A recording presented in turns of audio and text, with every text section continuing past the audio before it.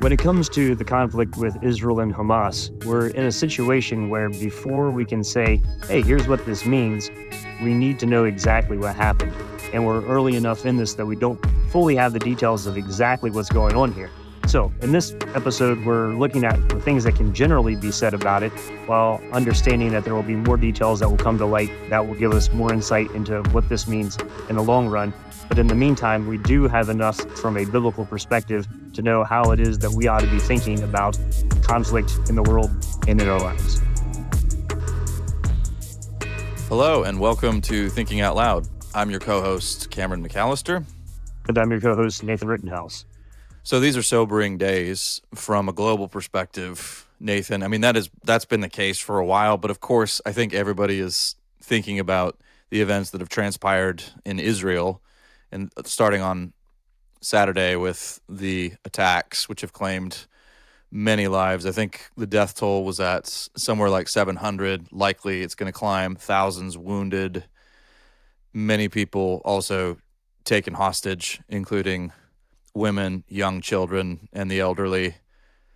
And this, of course, this was perpetrated by Hamas.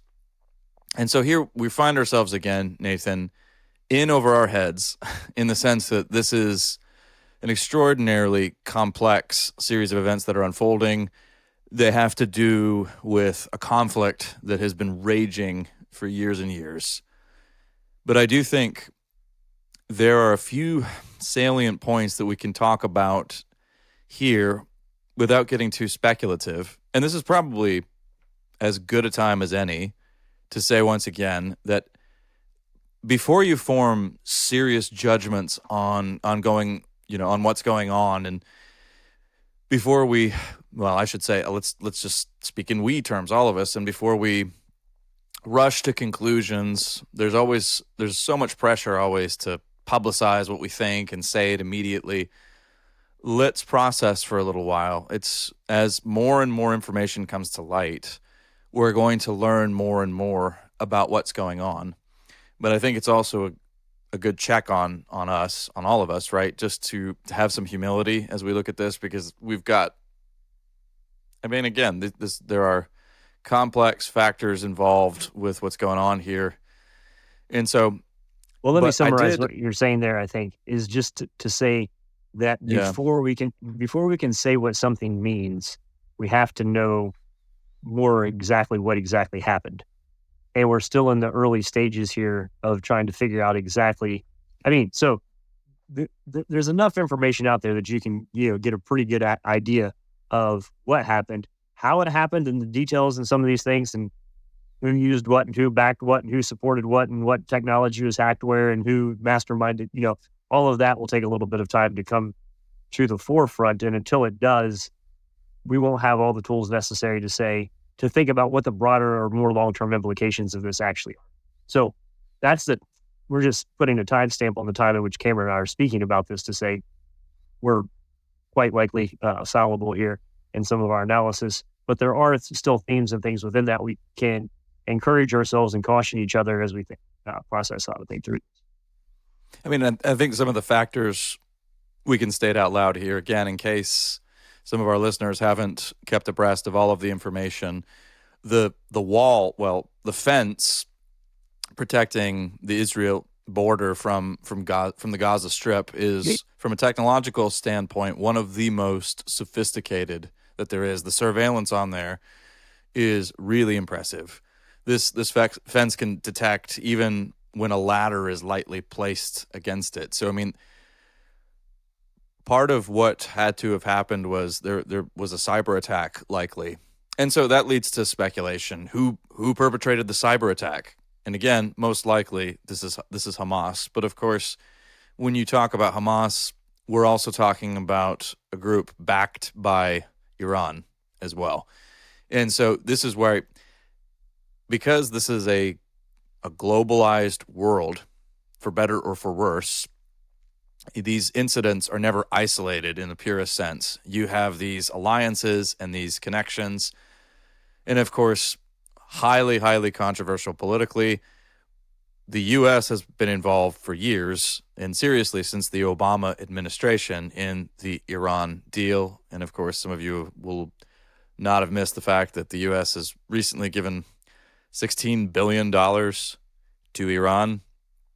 And again, Nathan, you had a helpful way of putting this. We certainly do seem to, in America, we have a penchant for short-term strategies to try to get us out of hot water so that we can just proceed with business as usual. And of course, you could send an astonishing amount of money like that to a nation like Iran and say, well, this money is earmarked for these causes and not for, the development of nuclear weapons or anything else like that. But the cynical, side of, I think pretty much everybody will say, yeah, okay. And that's clearly probably not what's going to happen.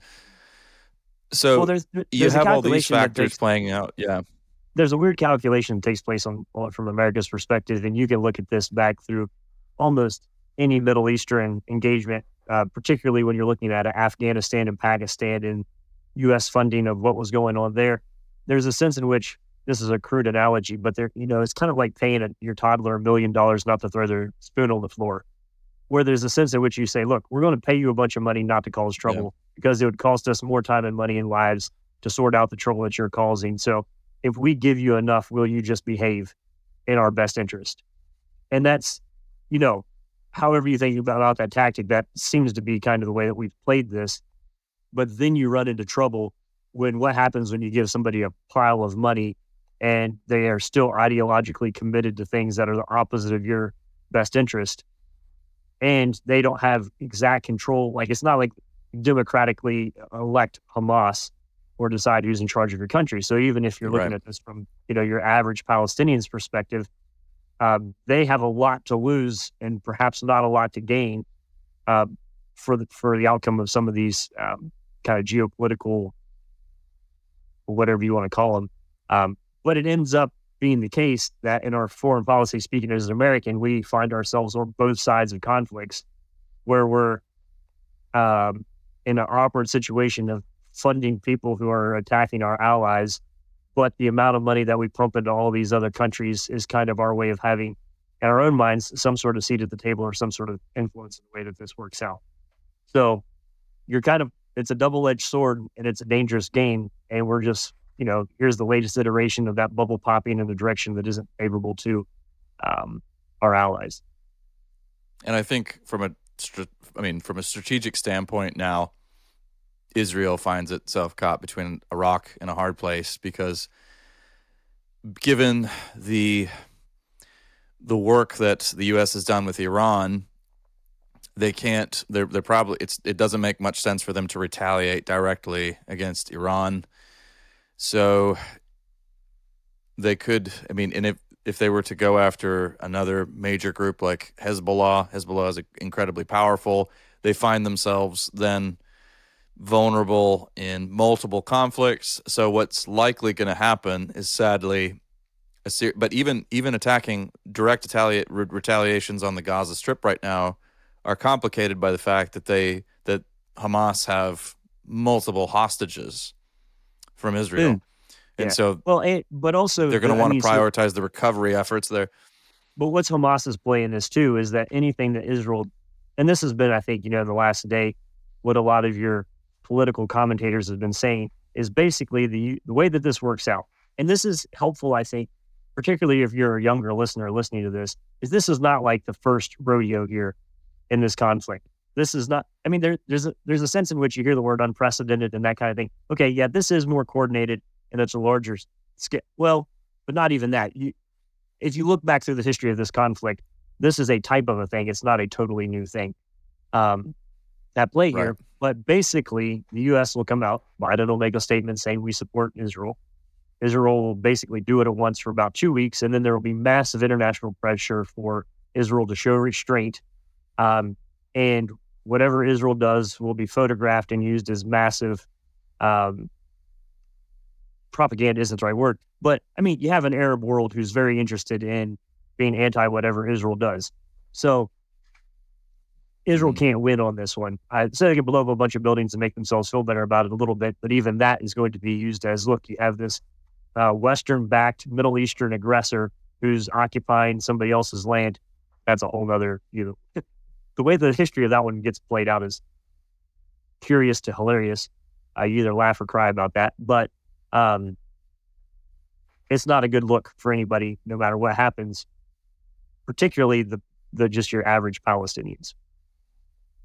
Yeah, and I think one thought that has come to mind here recently, Nathan, is that we're talking a lot about warfare these days in our day-to-day lives. We think of the war in Ukraine being waged and the kind of just no holds barred strategies being employed by Russia in that conflict, and then these escalating tensions.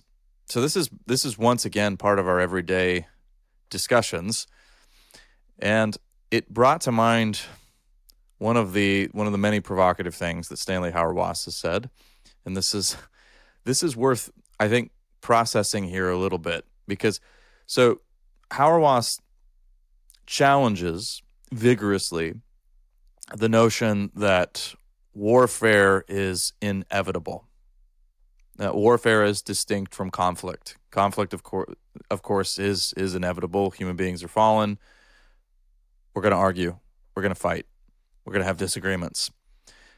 But Hauerwas has challenged the notion, and this is part just to bring in we might have to bring in some information here about just war theory, just to make this clear. But kind of one of the assumptions of just war theory is that war is in some way inevitable. And also, by the way, it's worth pointing out, Nathan, you point this out quite a bit, if you are actually a consistent just war theorist, almost no war that we look at in the history books meets the criteria and qualifies as a just war. So that's a historical perspective. It's very stringent. In the time in which the war is initiated, it's always justified in the mind of the person justifying. Correct. Yeah, that's right. So it's kind of a twofold thing there. Everybody always justifies the war, and historically, when you look back at it, you say, was that a good reason for that? Yeah, who knows? So why am I bringing in something academic and abstract right here? Well, I think it's probably worth us thinking along these lines again, since we find ourselves having these conversations more frequently. But what I wanted to bring in from Hauerwas was this. So he argues, no, in the modern world, with the technology that we have, war is no longer an inevitability. It need not be the case. This was not true when you went back to martial societies, so the ancient Near East. In those contexts, war was an inevitability, and it was a brutal necessity, but not so anymore in our world. And he basically is saying that when we talk about, just be a realist, that is a failure of the imagination. Hang on, time out. It might, yeah. So let me definitely time out. Of the things that I think that Hauerwas says that are interesting, this is one where I think he's out over his skis. And the reason I say that is because there was this other theologian named Jesus who said there will always be wars and rumors of wars. And so there's a sense in which even in our, to take a step back and think about our development of the concept of just war theory, that was within a theological tradition that was looking at the legitimate means from a religious perspective of why or how you could initiate a war. I'm not saying that there weren't Greco-Roman versions of this, but in the Western conception of it, does that same practice still apply to secular nations in the same way?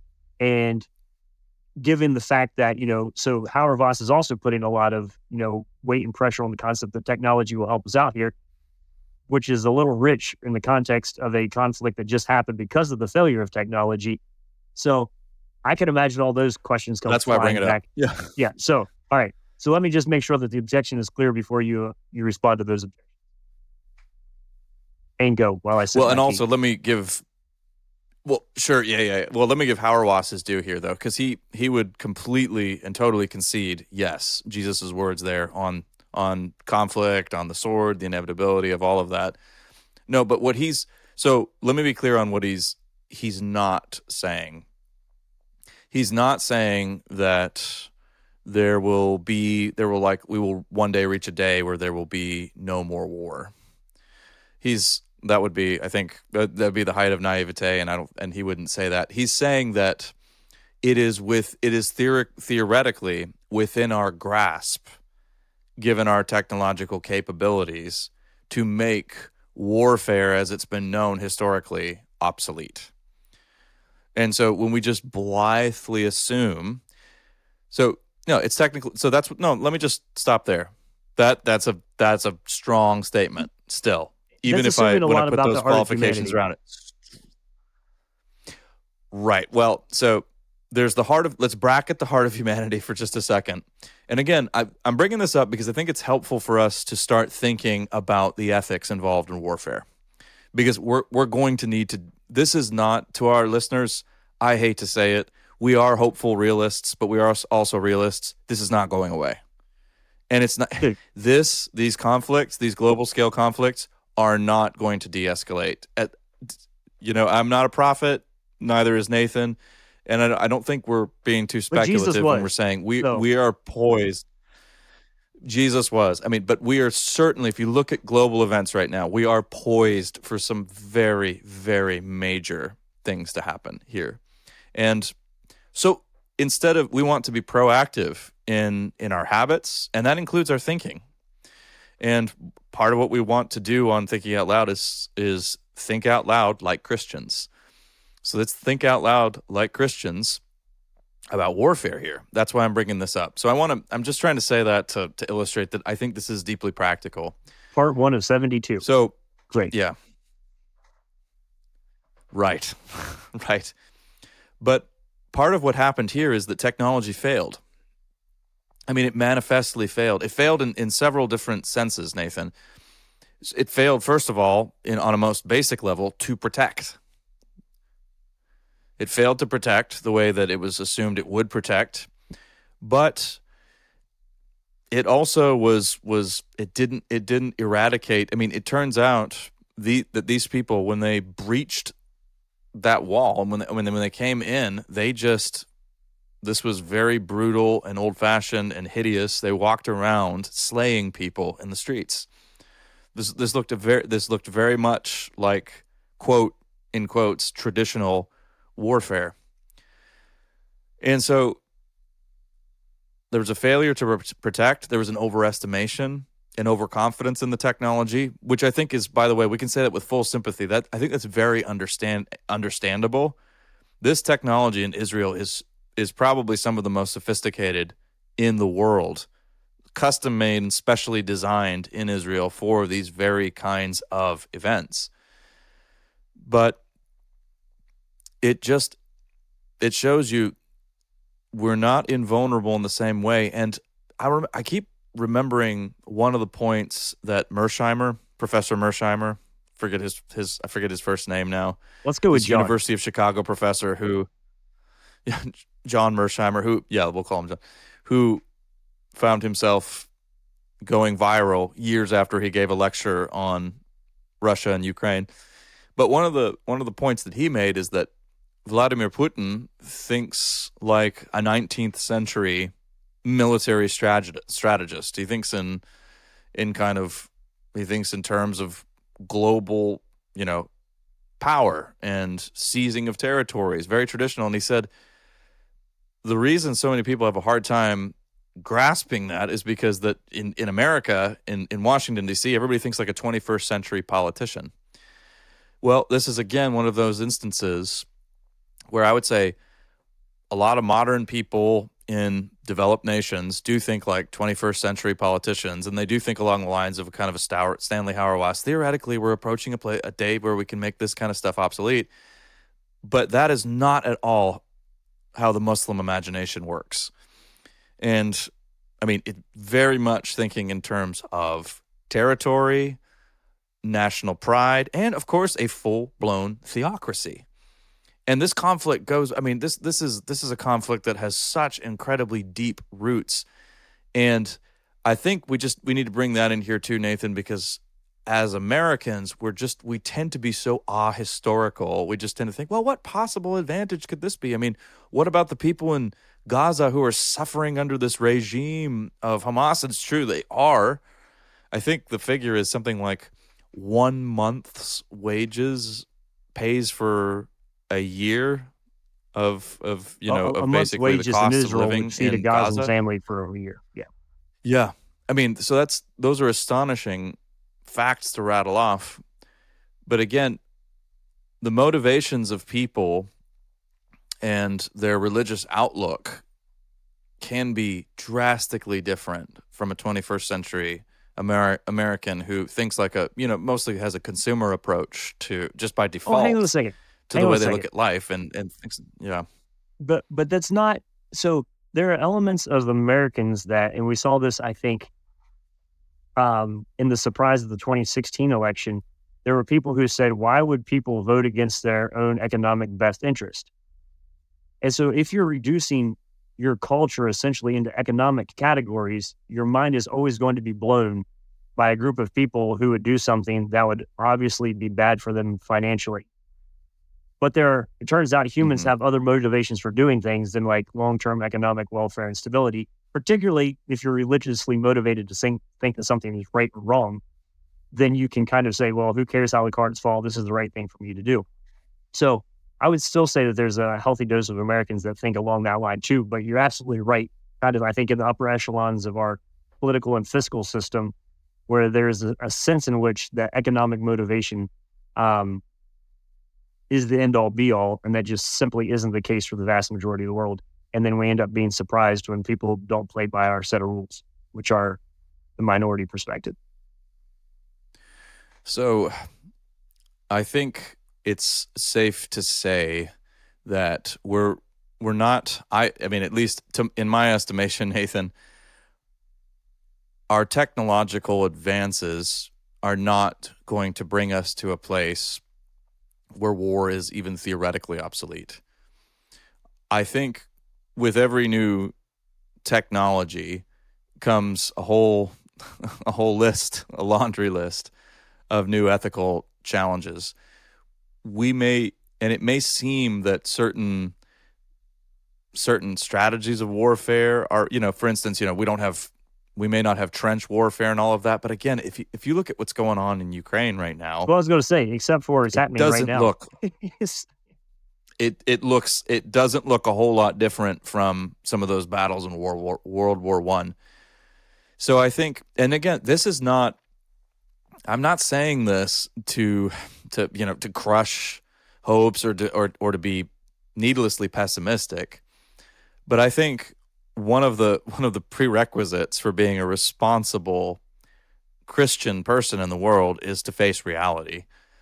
And we live in a world where it's very easy to even now with all of this going on. I mean, we're still we're largely untouched in our practical lives by what's taken place. Many of us are, and we can turn a blind eye to it and we can just ignore it.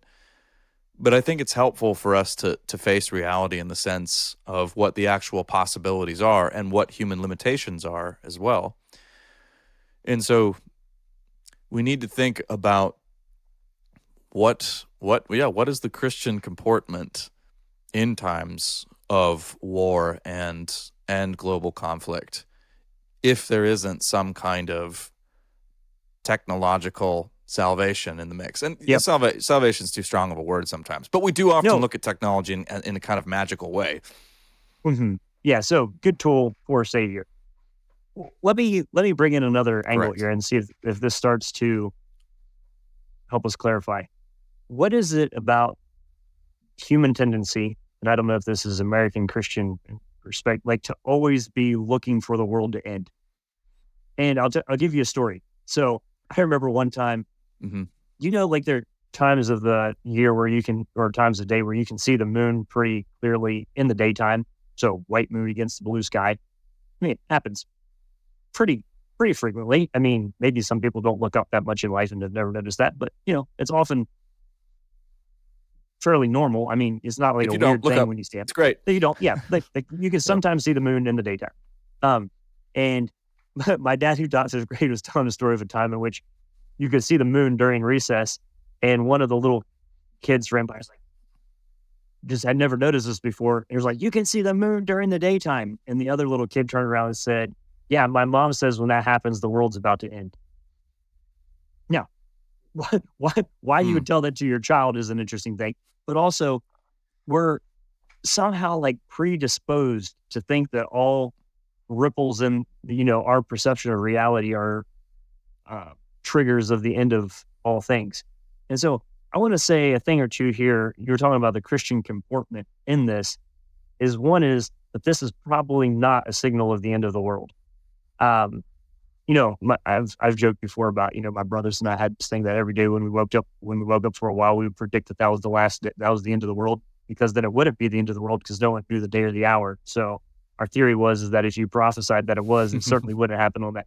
So, give us a break on our 7-year-old theology. Way to save us. But yeah, we got you covered. No longer doing that. But there's a sense in which another phrase or way of looking at this that borrow a phrase from my grandpa that he called groundhog Christianity. So you think of a groundhog, it spends its day close to its hole, and every time it sees a shadow or hears a noise, it jumps down in the hole.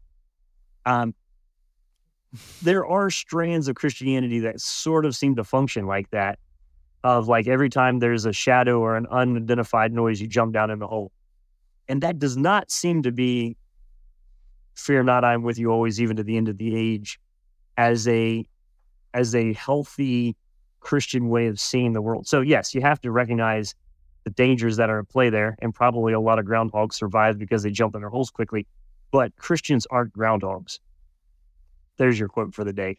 So there's a sense in which you can look at the you can look at the unknown, and you can be sad by it. You can be perplexed by it. You should certainly pray for the people who are involved in the brokenness and the conflict. But there's an odd sense in which we tend to hyper individualize global conflict by asking the question of what does it mean for me, that doesn't do justice to the complexity of the issue. Yeah. It doesn't properly lament the brokenness and the tragedy that's happening in other people's lives. It doesn't put us in a place of intercession on behalf of other people in the world. It doesn't cause us to think about our own implications and our own practices that are a part of developing or generating that conflict. It just makes us think about like, well, is this the end of it for me? And so I would say there's a whole lot of work to be done, even if everything is about to fly apart. That doesn't mean that you just sit back and chew your fingernails in fear. That's just not how Jesus approached the cross, or any of his disciples have approached any of life or disciple making or anything. So I think there's a sense in which you can, let's be really, really careful on who we're listening to and all of the quote unquote theological takes on this. Who's thinking clearly here? And then one of the ways to judge whether or not that's an accurate interpretation of whether or not it reminds you of the goodness of God and the call that he has on your life and the hope that you have in the midst of suffering and conflict. And it leaves you with a reassured peace in the presence of pain and chaos. If the way that you're approaching it leaves you with that, then I would say that is a Christ-like way. If it leaves you cowering or fearing like, oh, we're wasting money here, or we voted for the wrong person, or this administration's at fault for this, all of those things might be true, but you didn't get there theologically. So recognize that and be cautious there, that just because there's a global, or some sort of conflict that plays out in terms that even use biblical concepts like Israel, doesn't mean that everything that Jesus said flies out the window. Just small one. Yeah, and I think that gets to, I think a big point I want to make, kind of on riding on your coattails there, Nathan, is that we just don't know from a human perspective how this is all going to play out. And that's part of, I think for you and I, Nathan, maybe we've never stated it in these terms, but I think that might be why sometimes you and I harp on about, let's not start jumping to all sorts of conclusions and formulating all kinds of opinions on matters that we don't yet understand, or that we can't know completely.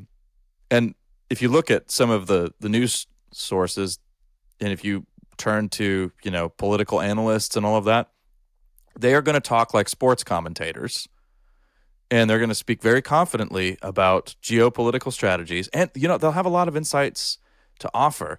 But sometimes in those conversations, what's disconcerting and just a little bit strange is people will speak with such confidence. I can tell you, here's what's going to happen, and then you're going to see this and this and this. But here's the thing. No, we don't know. We don't know how this transpires. And some of us come from theological traditions that really crave a degree of certainty we are not guaranteed by our Lord. I mean, specifically with regard to the end times, no man knows the hour or the day. And if that is indeed true, right, there you go. But if that is indeed true, waiting for in hope for our Lord's return is an act of faith as well. And we can't get around that. We need, faith will be required of us. And that's part of what Christian hope, Christian hope consists in part of that faith we place in our Lord and his return. It was a point of tension for the biblical writers who, frequently had to address this in their letters for people who are taunting and saying, oh, Jesus is coming back. Where is he? Where is he? People are still saying that to this day. And so I think that impulse, which is a deeply human impulse just for certainty and security, it gets kicked into high gear when we see these kinds of global conflicts, especially a place with a history as rich and as symbolically loaded as the nation of Israel. Of course, you'll see a lot of that. Well, here's the thing though, Cameron, and then just to make this a little weirder, since you stepped in this one. So we're reading Amos right now. Sorry. Yeah, we're reading Amos right now as a family. And when you go through the minor prophets,